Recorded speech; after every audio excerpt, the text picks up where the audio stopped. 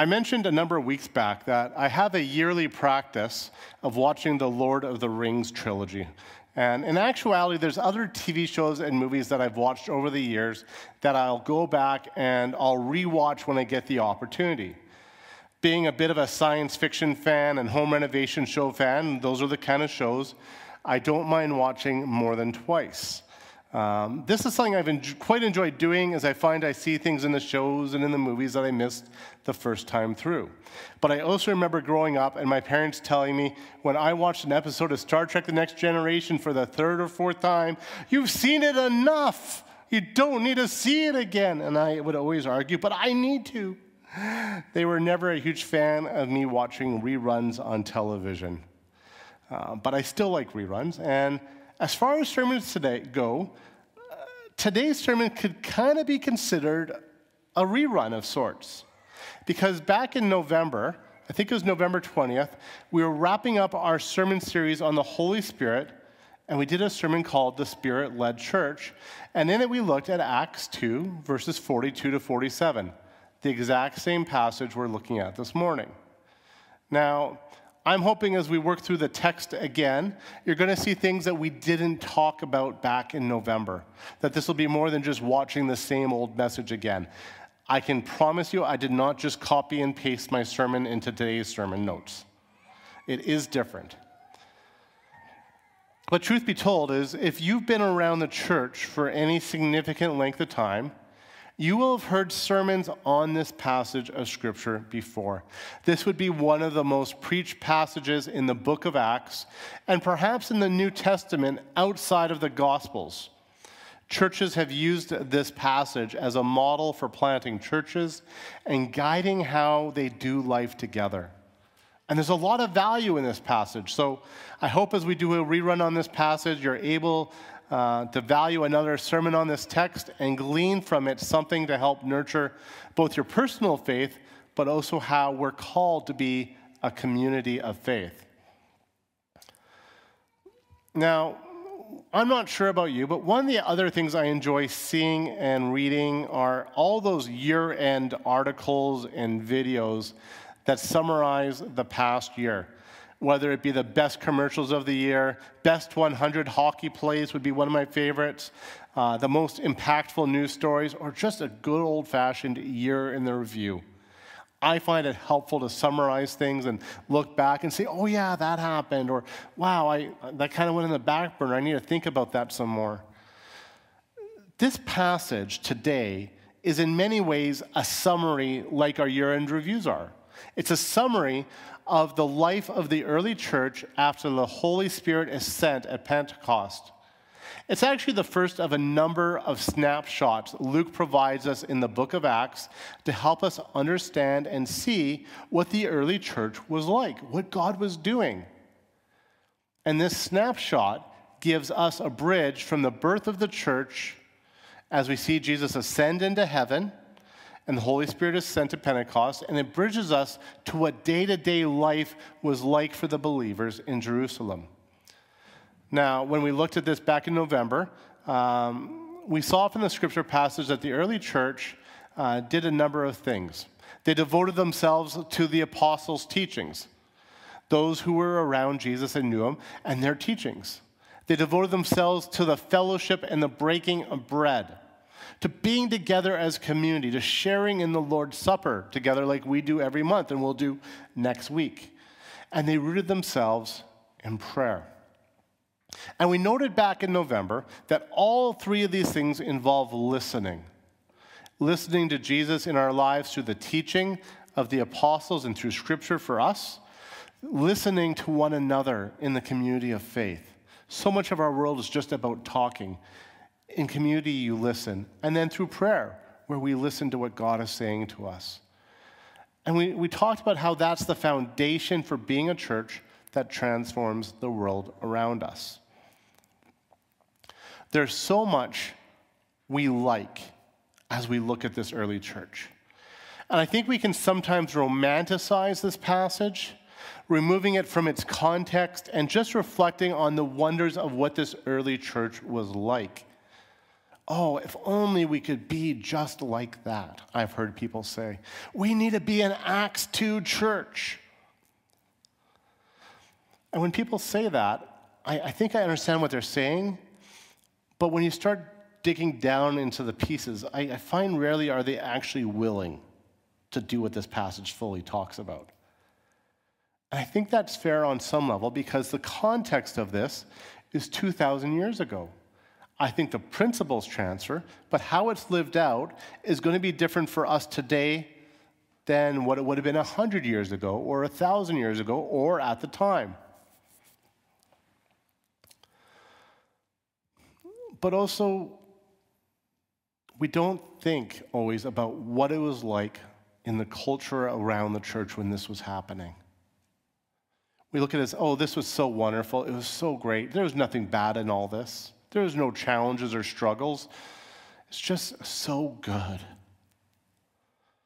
But when it comes to the world around the early church, the behaviors and the practices of the early church we read about and heard read by Ron for us in Acts 2 was deeply concerning and unsettling to the world outside the followers of Jesus.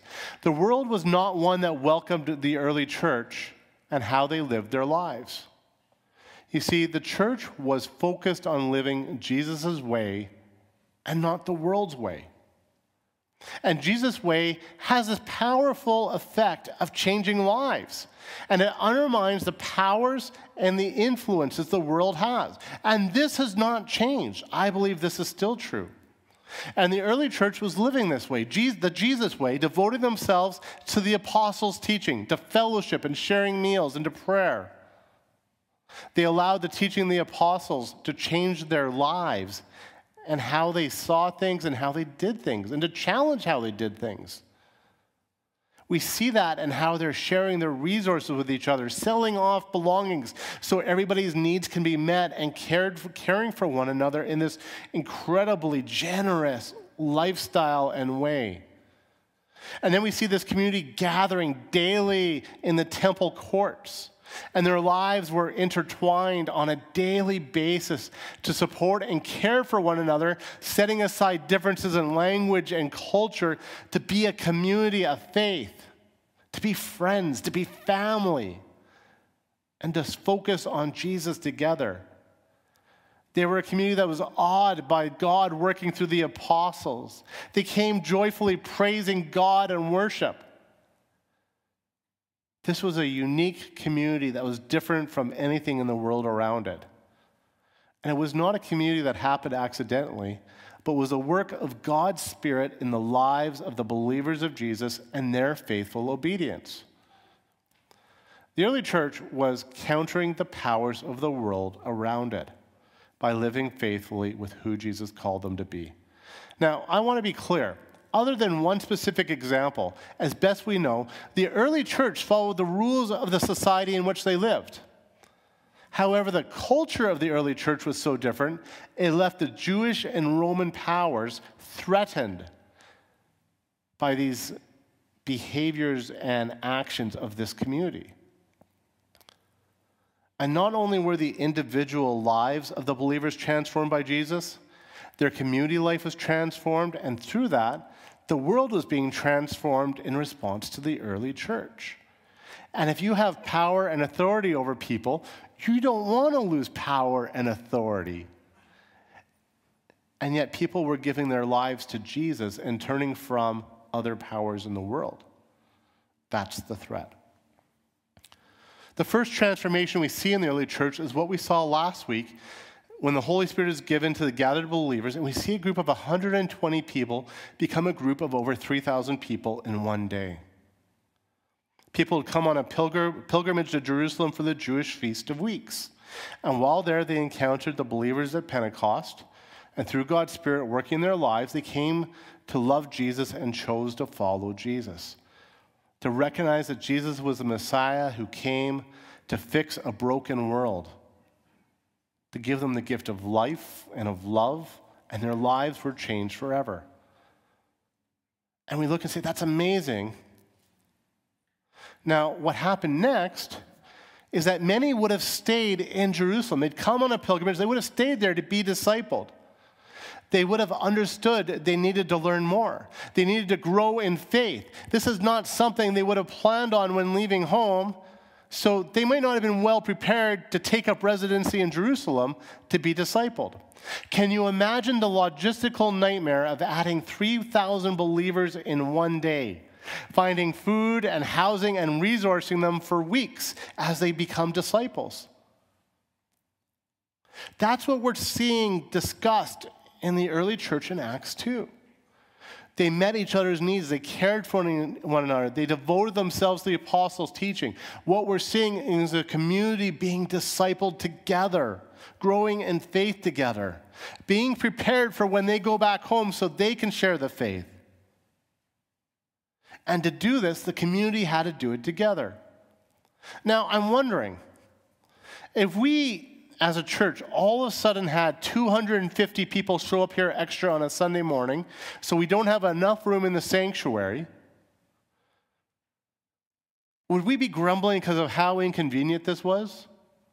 Or would we be praising God because of the opportunity?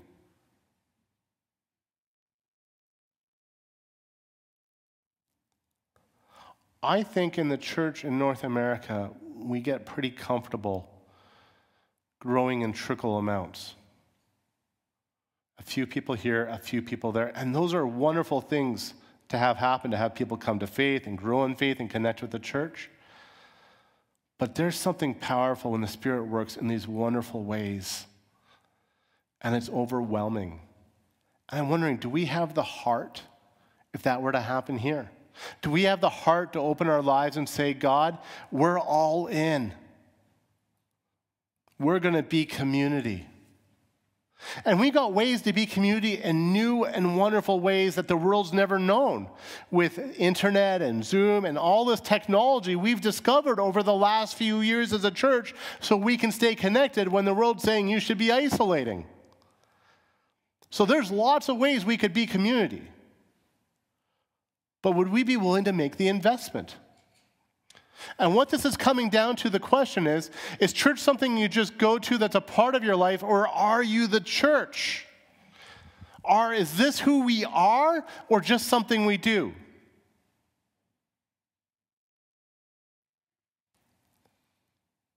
And we have to make that choice every day.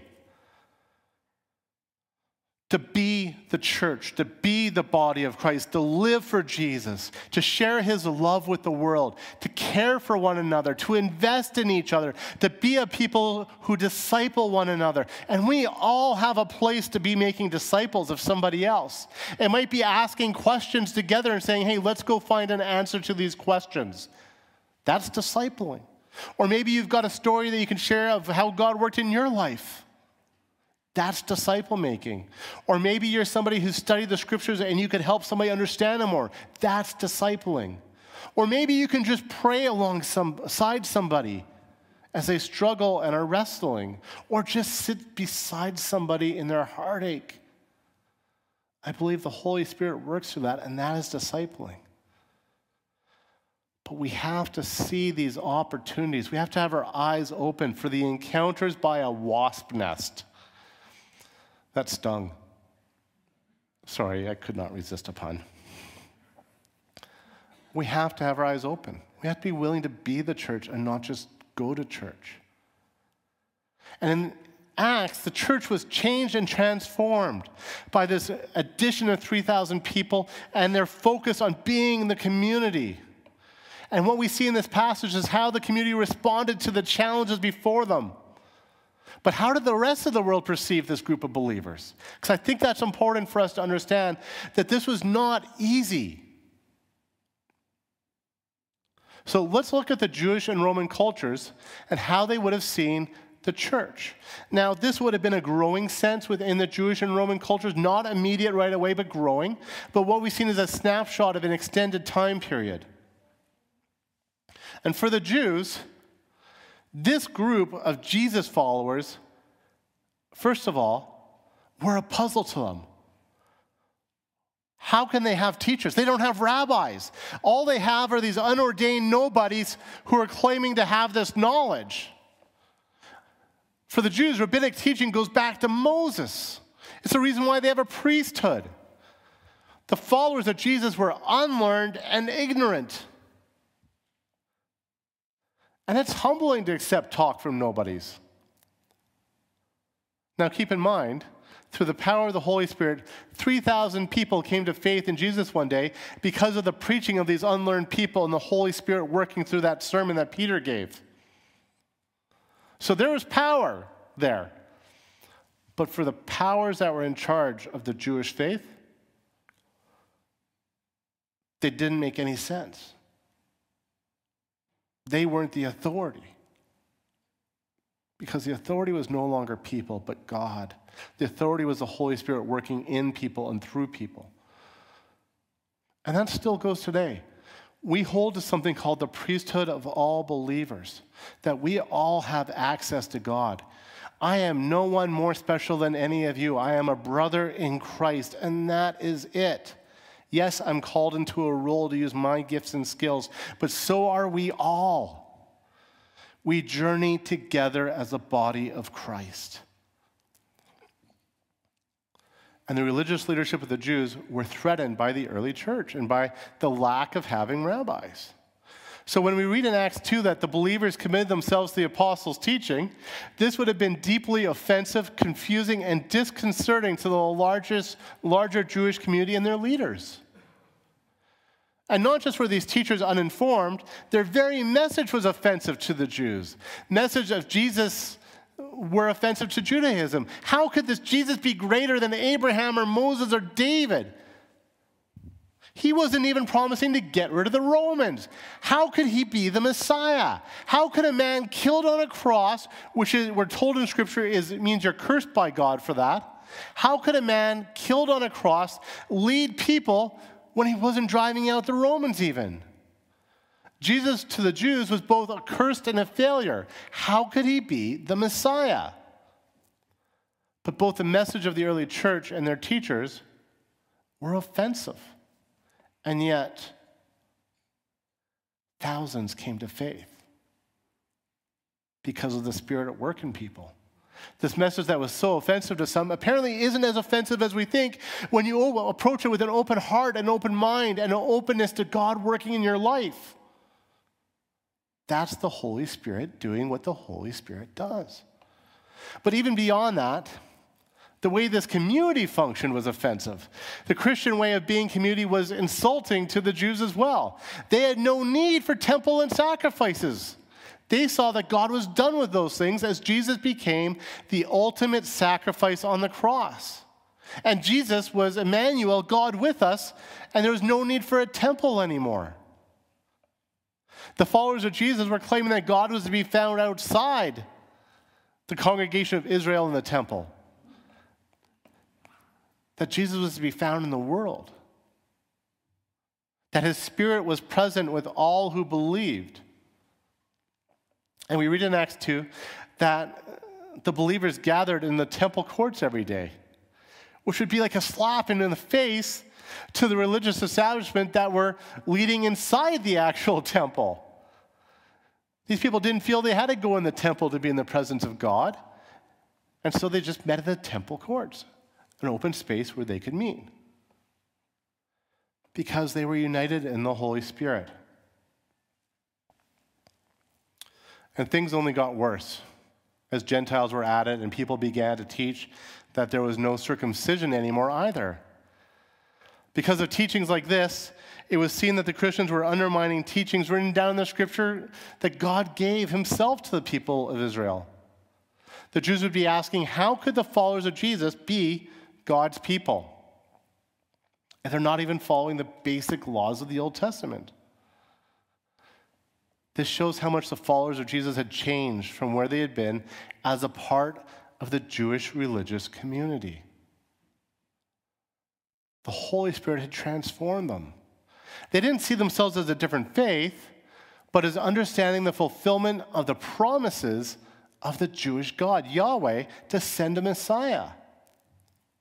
The suggestion that the religious leaders missed, or worse, executed the Messiah, Jesus, was a threat to them, to their authority and influence. They would not be happy. And it was becoming more and more hostile. The message of Jesus was so counter to the culture, but it was life-changing to those who followed Jesus, and a threat to those who rejected Jesus. And it still is today. In our world, it's still a threat to those who reject Jesus, but life-changing to those who are willing to give their life to Jesus. So, opposition and hatred to Christians grew in the Jewish leadership and world. And yet, at the same time, the church was growing as Jewish people encountered Jesus through the work of the Holy Spirit and the community of faith. So you see this tension present in that community. Now, for the Romans, the followers of Jesus were also a threat. In Rome, there's two types of religion: state religion and private religion. In the state, it was the worship of the gods, making sacrifices, going to the temples and ceremonies. And it's not that people actually believed in these old gods, but they still did the sacrifices and religious acts around them. It was really a mark of national identity that centered people's attention on the state. And then there was the private faith that individuals held. And this is what they actually believed and practiced. And there were all sorts of private religious groups and cults. And the Senate would banish any group that had harmful practice, such as using magic, or a private faith that was deemed wrong if it led to you not participating in the state religion. So if you're a faith that believes in only one God and refuses to take part in religious practices to the state gods or take part in ceremonies at Roman temples, then you were considered a danger and offensive to the state. Now, the Jews had an exception, and they were tolerated barely. About 60 BC, an agreement was made that the Jews didn't have to worship the state gods and could only worship their God as long as they prayed to God for the well-being of Rome. And so they had this exception. And the Christian group was growing, and they were not seen as being strictly Jewish anymore. And the Jewish establishment was not going to say, hey, they're part of us, because this Christian group was offensive to them. You see the challenge here? And the Christians weren't a nation with their own national religions, and there was no tolerance being expressed by the Romans. But since they wouldn't worship any other gods, they were seen as a threat, and it was seen as a refusal to pledge allegiance to Rome. This would be the one spot where they would not hold to the rules of the land that we know of. And it's the same spot that we should stand on too. That if our government ever asks us to deny Jesus Christ as our Lord and Savior, ever asks us to deny that our God, the triune God, is the one and only true God, we don't go along with the government. That's the line. We are God's people. We are followers of Jesus. We do not worship any other gods. We do not deny Jesus as the Son of God.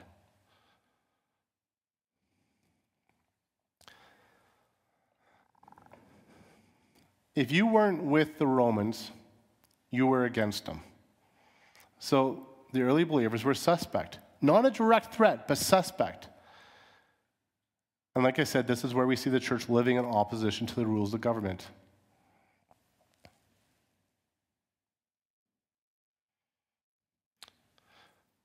The church cannot afford to compromise, and we can't afford either.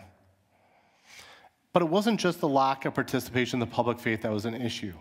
The private faith of these Christians also had issues that could be deemed harmful in Roman society.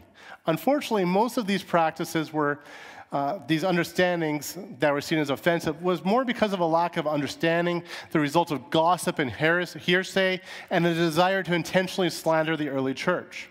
One of the most prominent examples was that the early church was seen as being cannibals. How do you feel about being a part of a faith that's seen as feasting on human flesh? Anybody know where that comes from?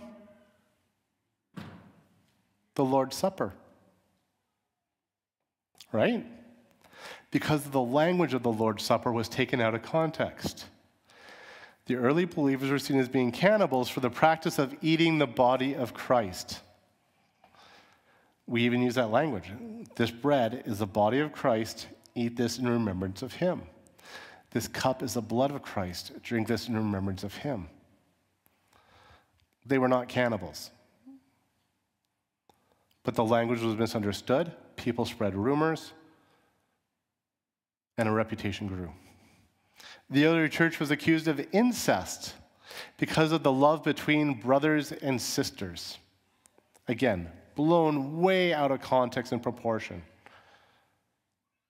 That's the challenge. The early church was being misconstrued. What they were doing was so counter to the culture, it was seen as subversive, and they were attacked any way they could by the powers of the world. These are the things we look and say, this is wonderful, but the world saw as subversive. And then there was the community life within the Roman world that the early believers avoided. They wouldn't take in the Roman theater. They didn't take in the party lifestyle of the Roman culture. They objected to the gods. They didn't join the army. They didn't have idols. They were social misfits. And people generally don't trust people who don't do the same things and value the same things as them. And so the church was offensive and a threat to the powers that be. These believers were transformed through their discipleship and the work of the Holy Spirit in their life as a community into a countercultural force, which is how the church should be. As we live out the calling of Jesus to love God with all that we are, and to love our neighbors, and to proclaim the good news of Jesus, that he died on the cross, rose again, and ascended to heaven and will one day return, as we proclaim that and we make disciples, we're going to see that the world is not rooted in Jesus, and it will oppose us. Now, a part of our witness is our life as a community. A big part. We don't have to try and make the world outside accept us. We don't have to make the world outside look like us. And we run that temptation sometimes, don't we? This is not where a statement about what political party we support. It's not a statement rooted in specific interests and agendas. We are a community, and that is a statement that is rooted in the radical love of God that we are called to be a part of. The church is still counter to the world around it. We are called to be a part of God's kingdom. That is a kingdom that does not know nationalistic borders or political borders. It is rooted in people being followers of Jesus and living with their eyes on Jesus, empowered by the Holy Spirit. And that is counter to the world that doesn't look to Jesus. And I would suggest that the more our church and our society look alike, chances are the church is missing something significant and is not rooting itself in the gospel, but in something else. Devoting ourselves to Scripture and not cultural determinations, that is subversive in this world. Sharing what we have with others, being generous and loving, and not seeking power and wealth just for ourselves, that is subversive in our world. Gathering in community and building real relationships and sharing the good, the bad, and the ugly of life, and not just superficial context and engagements, that is subversive in our world. The Lord's Supper, proclaiming Jesus as Lord over all, that he died, rose again, and ascended, and one day will return, is as subversive in our world as anything. As our world tries to neuter Jesus and say he was just a good teacher and nothing more. And yet we proclaim him as king over all. Praising God and not our cultural idols of money and sex and wealth and power, that is subversive.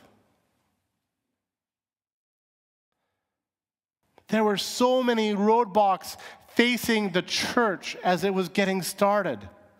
Look how many obstacles the early church had to overcome in its culture.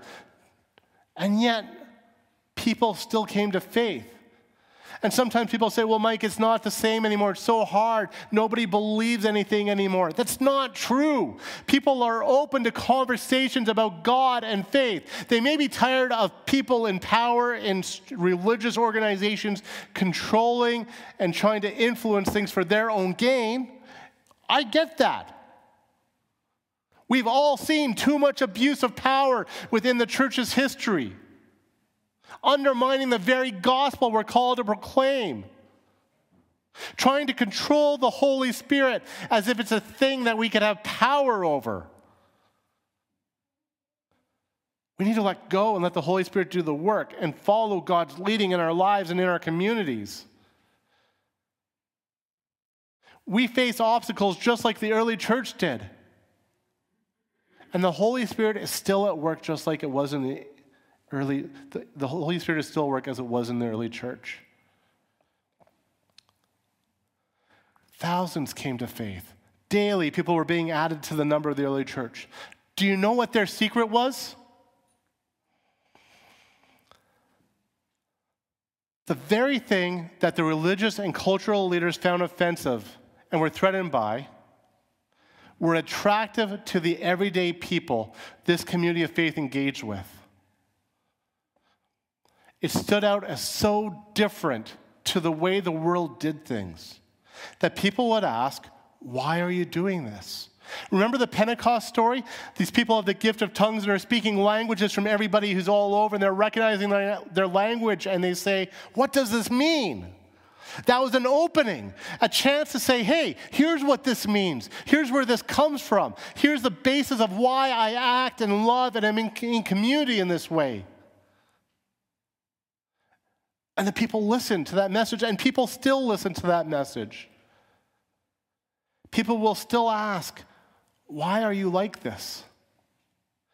And we've heard that. We know Lee passed away. For those who know who Lee was part of our church after a battle with ALS. But Lee and Larry shared with me a couple times along their journey about the powerful impact the church had being a community living out faith. Their neighbors were watching as the church would drive up for visits, dropping off meals, helping out around with things. Again and again and again. Their family and friends were watching, and they were saying, what's going on? And Lee and Larry were able to share about their church community, and their faith came out of that.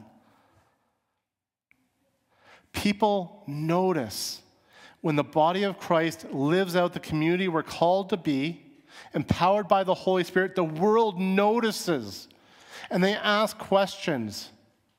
And then we have the chance to respond, sharing the truth of the gospel when we're asked. Just as we see in the Pentecostal story, where people say, what does it mean? And Peter preaches.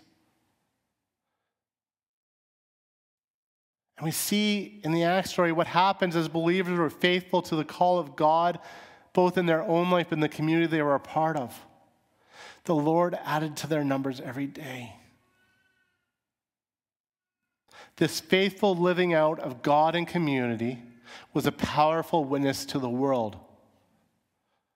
But I also want to be clear, it was not the believers in the church that added to the numbers. It's very clear the Lord added to their numbers.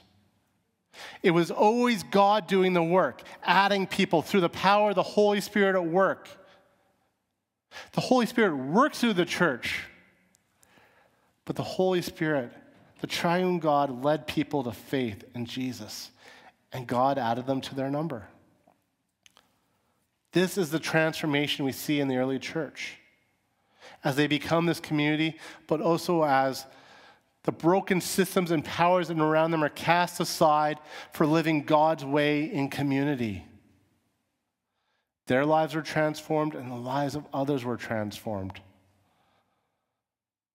Are we willing to be that? Are we willing to make sure we're not just going to church, but we're being church? We're being that community in the world around us. We're being that community for one another, loving one another, caring one another, engaging with each other in relationship, and inviting the world to experience that transformation for themselves. It's attractive. It always has been and still is. We don't need a program where we pass out paper, or I think those are great tools we can use. I'm thankful for those opportunities. But at the very foundation of everything, whatever we do to share faith, if we are not being the church and living with integrity as followers of Christ, saved by grace, our witness will be ineffective. But when we yield to the Holy Spirit, let the Holy Spirit guide us in our relationships, set our eyes on Jesus as the King, amazing things happen. We see it in Acts 2. We've seen it throughout history with revivals. And you know what? We could see it here too. Do we want to see that? Are we willing to be inconvenienced by the Holy Spirit working in incredible ways in our community? That's something we have to really wrestle with personally. Are we willing? Are we willing to be all in for God's kingdom? Let's bow in prayer.